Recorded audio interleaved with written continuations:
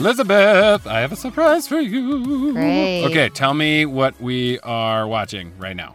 Okay, so on your computer, you have a YouTube video open. And Boom. Okay, so there are people falling out of an airplane. They're skydiving.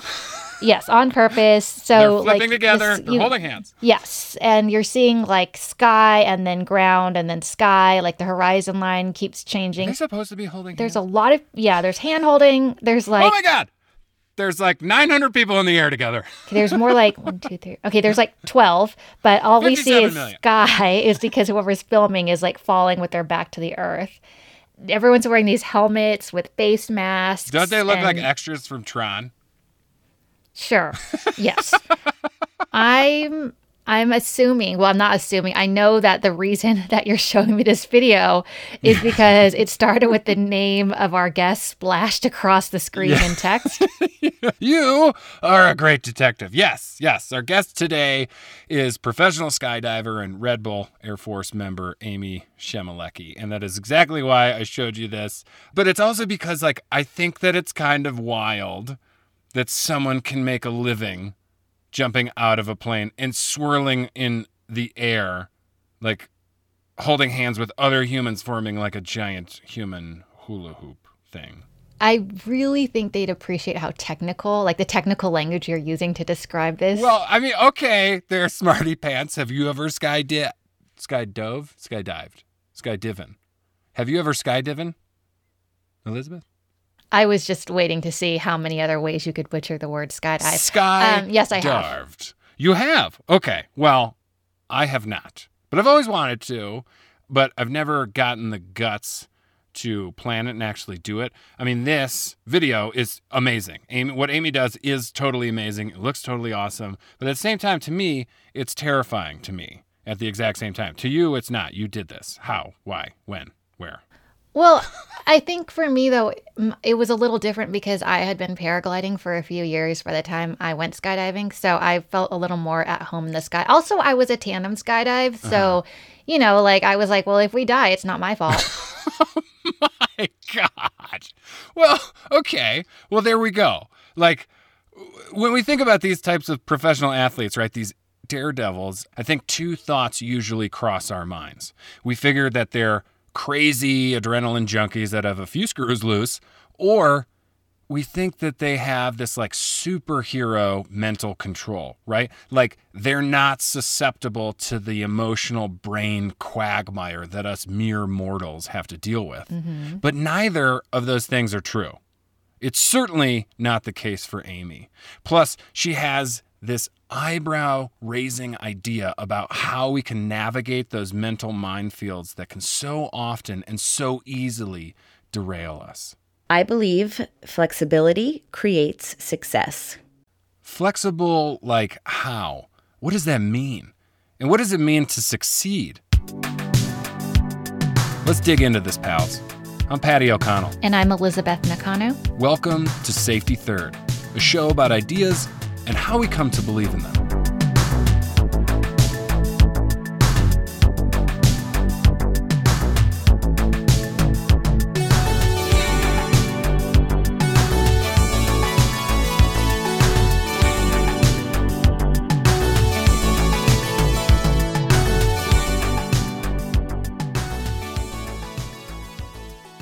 I think that the first thing that gave me that feeling of being free in the air was when I was really young. I would swing on the swing at the playground and go as high as I could, just higher and higher. And then when I was as high as I could, I would just jump off, and just this feeling of flying through the air before I'd land in the sand. It was my favorite. I loved that. You just wanted to be in that free fall. Yeah, I wanted that feeling of freedom that I imagined being in free fall would give me. And I don't remember all the details, but people around me were talking about two women that had gone skydiving, and it put a thought in my head of skydiving. Like, yeah, these two women went skydiving. That's what I want to do. And after that moment, that was like a seed that just got planted in my head. I was 14 years old when I heard that conversation. At that time in my life, I had started finding success for the first time through sports. I really had never been successful in academics. Like I had this agreement that academics, if you were not successful in academics, then you were not successful. And when I started finding success through sports, it really gave me a great feeling, a happiness that I realized that I could be successful at something and be happy and feel good about myself. Well, where did that idea that if you weren't successful in school, then you just weren't successful, where'd that come from? It came from being in school. I had a lot of trouble in those early years. I remember thinking, what is everybody talking about? I don't understand that people would be reading books, like the kids around me would be reading and then interacting with the teacher, answering these questions. And I would have no idea what anyone was talking about. I could not comprehend what was going on in front of me. And it was really hard as a child to feel stupid. It really felt terrible. I was always removed from the classroom and brought to special classrooms. Teachers really didn't know what to do with me. I had one teacher so mad. She kept me in the corner. And I remember, my kindergarten teacher, she was nasty. I remember her keeping me in the corner for what seemed like, in my memory, it was forever, because I couldn't look at the calendar and tell her what day of the week it was. And wow, she sounds like a gem of a teacher. Jesus Christ. That was Catholic school. And, yes, Sister Rose, that was her name. Oh, poor Sister Rose. I think she was doing the best she can, but I don't know if she was doing the best she could. It's all she knew. When Amy was around 10 years old, she was diagnosed with dyslexia. After that, teachers worked more closely with her, and she was taken out of a typical classroom setting to get extra time on tests. Amy says that this helped immensely with her schooling, but feeling different led to a pretty poor self-image. Then, when she was 13, things shifted when she began to play field hockey. I realized that I could see things better than people around me, and I could move faster. And when things were moving fast, I could perform really well. Yeah. I saw that the coach would come to me for things, and I started to realize that I was a real important part of the team. I was brought onto the varsity team at an early age, and it started to really become my identity. I would win all sorts of awards and get lots of credit. People started treating me a lot better in general in school. And it just, was overall a good feeling. It made me feel important and like I had a purpose. But more than that, I was just having so much fun. It was so important just to feel good about something you do. And then once I had that feeling, I wanted it more and more. So sports became a focus. While Amy was crushing sports in high school and gaining confidence, she was also biding her time to skydive. That story about the women skydiving inspired her at 14, but she had to wait till she was 18, because the law and junk. Once her birthday hit, Amy went to a place called Skydive the Ranch near her home in Gardner, New York, and she finally got to do a tandem skydive. I remember being in the door and the wind in my face, and then being in free fall and just focusing on doing what they told me to do and having fun, just really, really having a good time. And the whole free fall was great.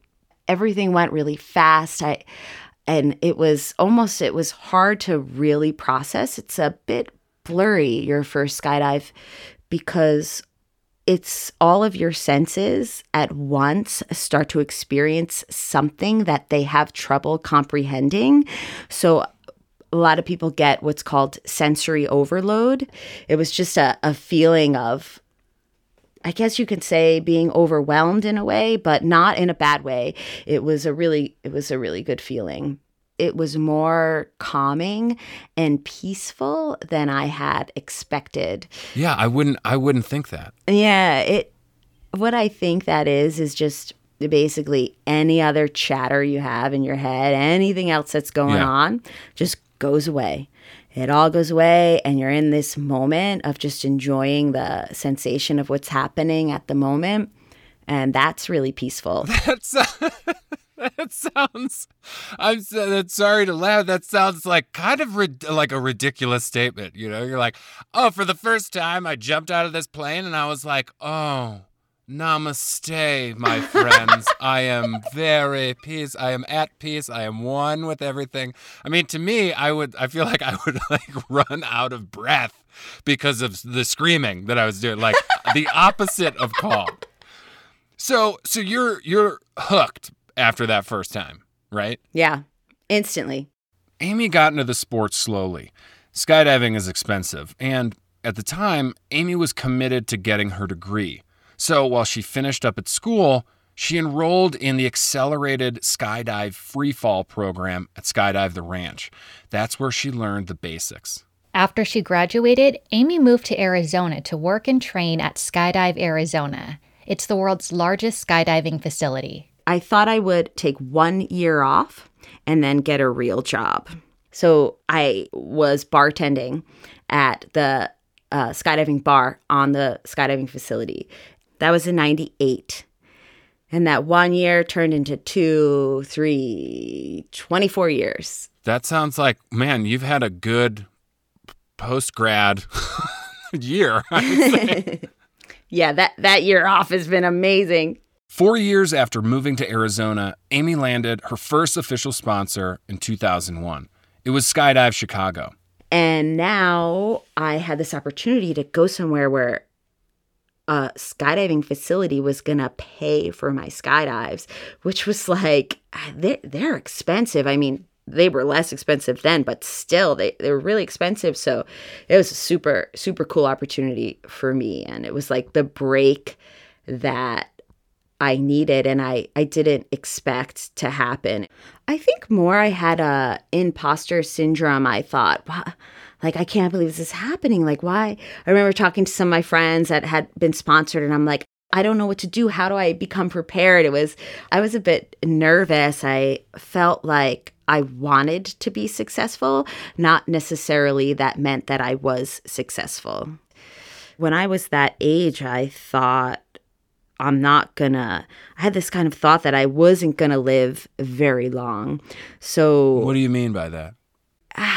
Well, you know how, I don't know if you're family, but my father was always like, you gotta save your money, you gotta start now, and you gotta plan your career so you could have your children. And it was just like this, no one could really understand in the outside world, like especially my family, like what are you doing? How are you gonna ever be successful? You're gonna crash and burn. It was, I don't know, I just really didn't have a grasp on what it meant to plan for a future because I couldn't fathom one, if that makes any sense at all. No, I think it does. Do you think you couldn't fathom one because you were like, well, you know, I can't fathom like preparing to live doing a bunch of shit that I don't want to do right now so I can prepare to live a happy life in, 20, 30, 40 years. I want to live that happy life right now. Is that what you mean? That is what I mean. And it was conflicted with the idea of what I believed I had to do.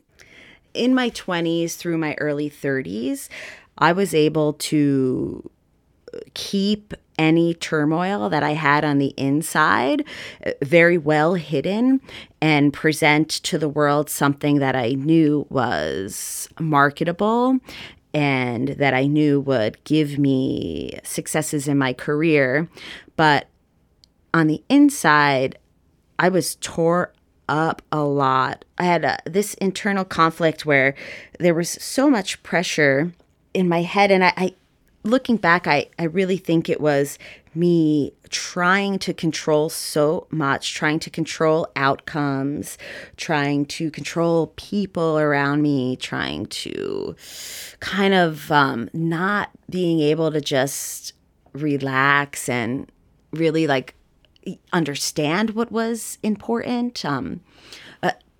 People always would say, just be yourself, just be yourself. And I'm like, I don't even know what that means. Like, what? But I was having a very amazing career and progression in my career. And I was getting paid to fly around the world and skydive, which was like amazing. But on the inside, I was not happy. I was really struggling.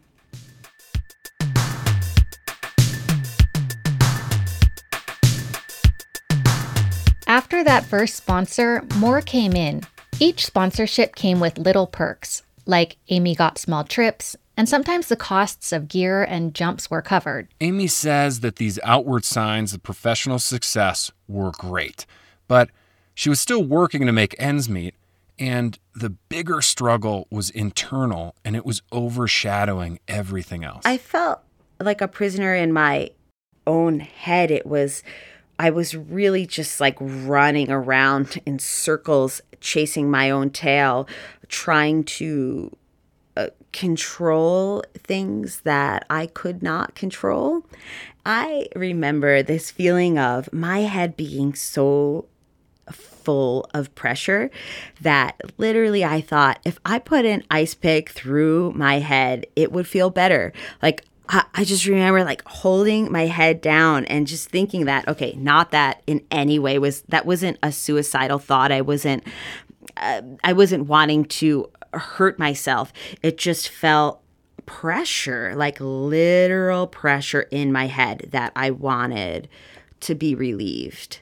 I think the ultimate struggle that I had was in my personal, my intimate relationship with my boyfriend at the time. It was like running around in circles trying to convince this person that my core value system was better and that if only he adopted it, it would give him a better life and then give us a better life.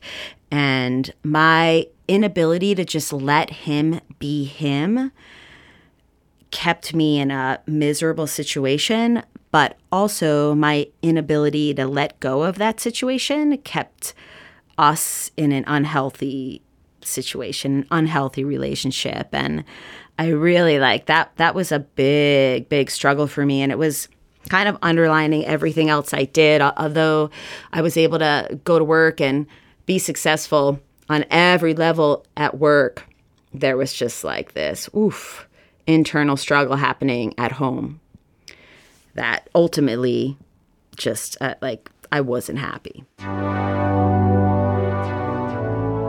Coming up after the break, Amy's battle for control reaches a tipping point. I was maybe 27 when I first started seeing searching for a therapist. There was constant chaos in my home environment. And eventually I got sick of it enough to call. I mean, I called in the middle of the night. I got on the phone and I started calling all the therapists in my area and just leaving them messages. And I was like, God, they must think I'm crazy. I'm calling in the middle of the night, like they're going to get to work, But eventually I found this really nice woman. She was 73 and she was just like, hey, girlfriend, sit down. What do you want to talk about? And she was a professional at understanding how to make amends with traumas that you have from your past and how to rise above them and develop better coping methods. And it was so great to experience that. I mean, it was life-changing. The work Amy did with her therapist focused on letting go of her need to manage people, situations, and outcomes. Their goal was for her to become a little more malleable with her approach and reactions to life. My therapist was always pushing this one day at a time type of mentality, which was hard for me to comprehend at first. I thought, well, you got a plan. Like I didn't really understand. And she said, okay, carpe diem is more like trash your body now, live life to the fullest, which I think I was a little bit more, had that mindset as in my early 20s. It was just like, go big or go home, zero consequences, but that's not very sustainable. So adopting this philosophy of taking things one day at a time is so calming to me, and just being able to be flexible on that day-to-day life. Really, there are only a few things that matter, that ultimately matter. And that thought brings just a happiness to me on the reg. Being able to quickly tap into a confident energy that stems from a collection of thoughts of success throughout my history that prove to me that I can handle anything that happens. And when I go to that place, it just relaxes me. And it helps me like accomplish, it just helps me think clear and like get through difficult situations. Amy and her therapist also uprooted a deeper issue. She helped me understand that there were memories from my past that were still in there. They're part of me. She basically brought those memories to the surface and brought out like this really sobbing baby. Like I was, she brought me to this place where I couldn't even really talk, or I was crying. I was remembering trauma from my childhood, and she guided me through some different meditation techniques where she brought me to a place where I could tap into a confidence and a calm that really just would alleviate the pressure. It was really just great. And she would guide me through meditation. And now I'm able to get to that place quickly and really just tap into that energy, and it completely calms me down. It takes away all of the chatter and all of like the noise that was filling that space, and I can just kind of focus on what's happening at the moment and be relaxed and be confident and make much more clear decisions. And when you say that your therapist helped you through some of these traumatic events from your childhood, do you feel comfortable talking about them? My father was an alcoholic. He was drinking, running around. I mean, okay, I do feel a bit bad because, he's still alive today. He's recovered and he's grown into an amazing man with an amazing father. And I know he always was doing the best he could, but he was young and he did not know how to really, he was nasty. Like he was just a nasty man at that time. And through my childhood, and it was all the things that you think of that are related to growing up in an alcoholic environment. I mean, he wasn't home a lot. He was, my mom was constantly stressed, constantly trying to keep peace. Like, it's a hard environment for a family to survive in and for a kid to survive in.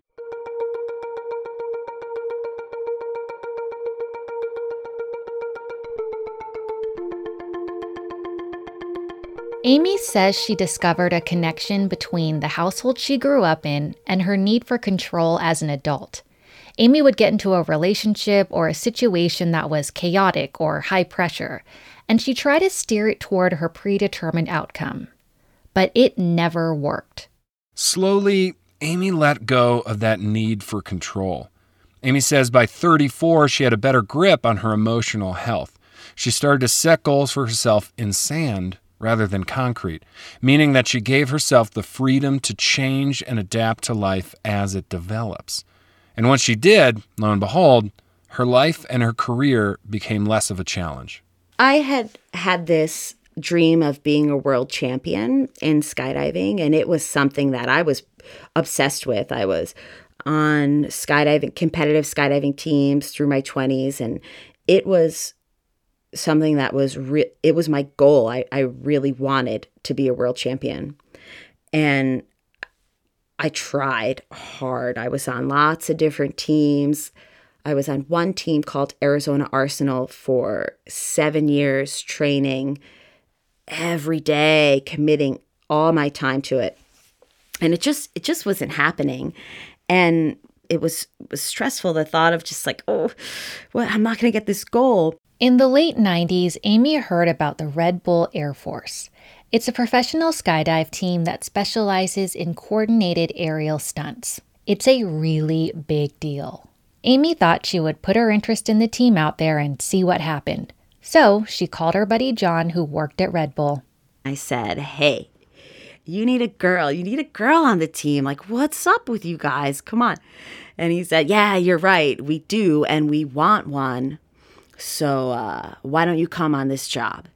And he hired me for a demonstration jump, and then he hired me for another one, and he kind of hired me part-time for a couple years. Working with Red Bull was a dream job for Amy, but the work was part-time and sporadic and spread out over the course of 10 years.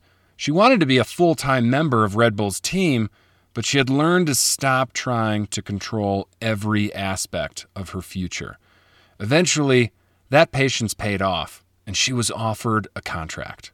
For me, it was more about getting to work with a company that was going to help me that was going to sponsor me and invest in me to do the things that I do, that I love to do, and help me do the things that I really am dreaming about. When the Red Bull contract came through, when the offer came through, were you like, hell yeah, I've made it? Yeah, I was.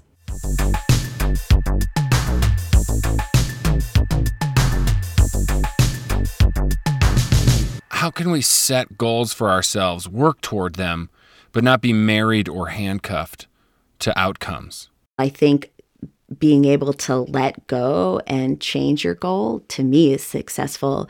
People say happiness is, they confuse some emotions with happiness, like joy or comfort or elation. There's all different kinds of positive type feelings, but happiness is something that's underlying, that even if I get angry, I trust my abilities to create a better environment for myself where that feeling of anger hopefully doesn't happen again. How can flexibility lead to success? I'd like to use my relationship, my marriage, to describe how I feel like I'm successful. Most people say, okay, till death do us part and for all of eternity. And that's this idea that most of society has agreed that that's what marriage means. But for both of us, that idea just did not resonate. It really made us both uncomfortable. So we've decided to take things one day at a time. And when problems arise in our relationship, where in the past I might have gone, thinking like 10 years down the road, how am I going to deal with this every day? And, something small and meaningless. And now I just say, all right, I love my husband. I love him. I'm not leaving him today. Like, let's just see this isn't a huge deal. Let's see where it goes tomorrow. And then it's done. And then things that truly don't matter just kind of disappear, and we're able to maintain a day-to-day happy life in our marriage. Or when I am on a Red Bull job where the team has gone to do a demonstration jump. There's a whole show. We have planes. We're flying with the plane. We're flying with the helicopter, and the timing and this like whole kind of show is planned out. But things change, and you have to improvise quite often.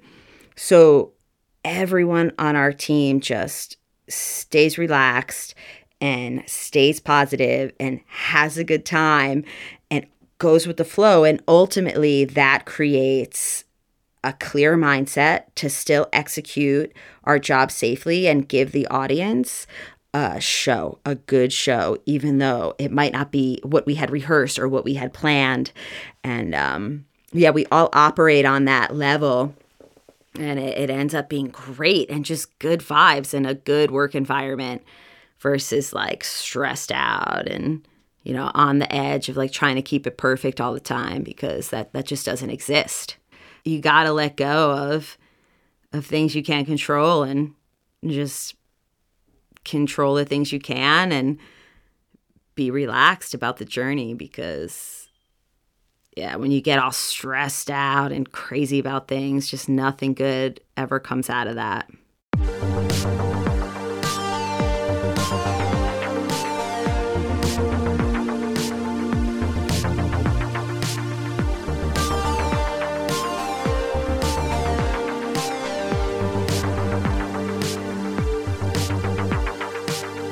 You've been listening to Safety Third.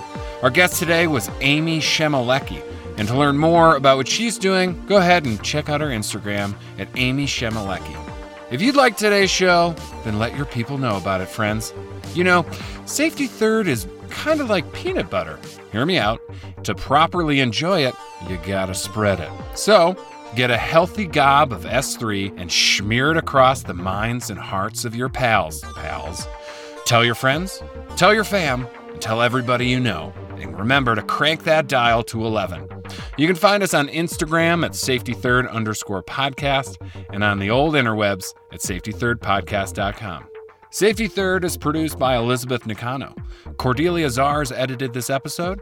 Additional production help from Jay McAuliffe. Music by my big brother Brendan. Recycling sullied boxers by turning them inside out is a thing that I do, O'Connell.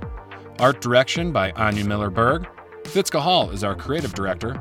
Becca Cahal is our executive producer. And I'm your host, Patty O'Connell.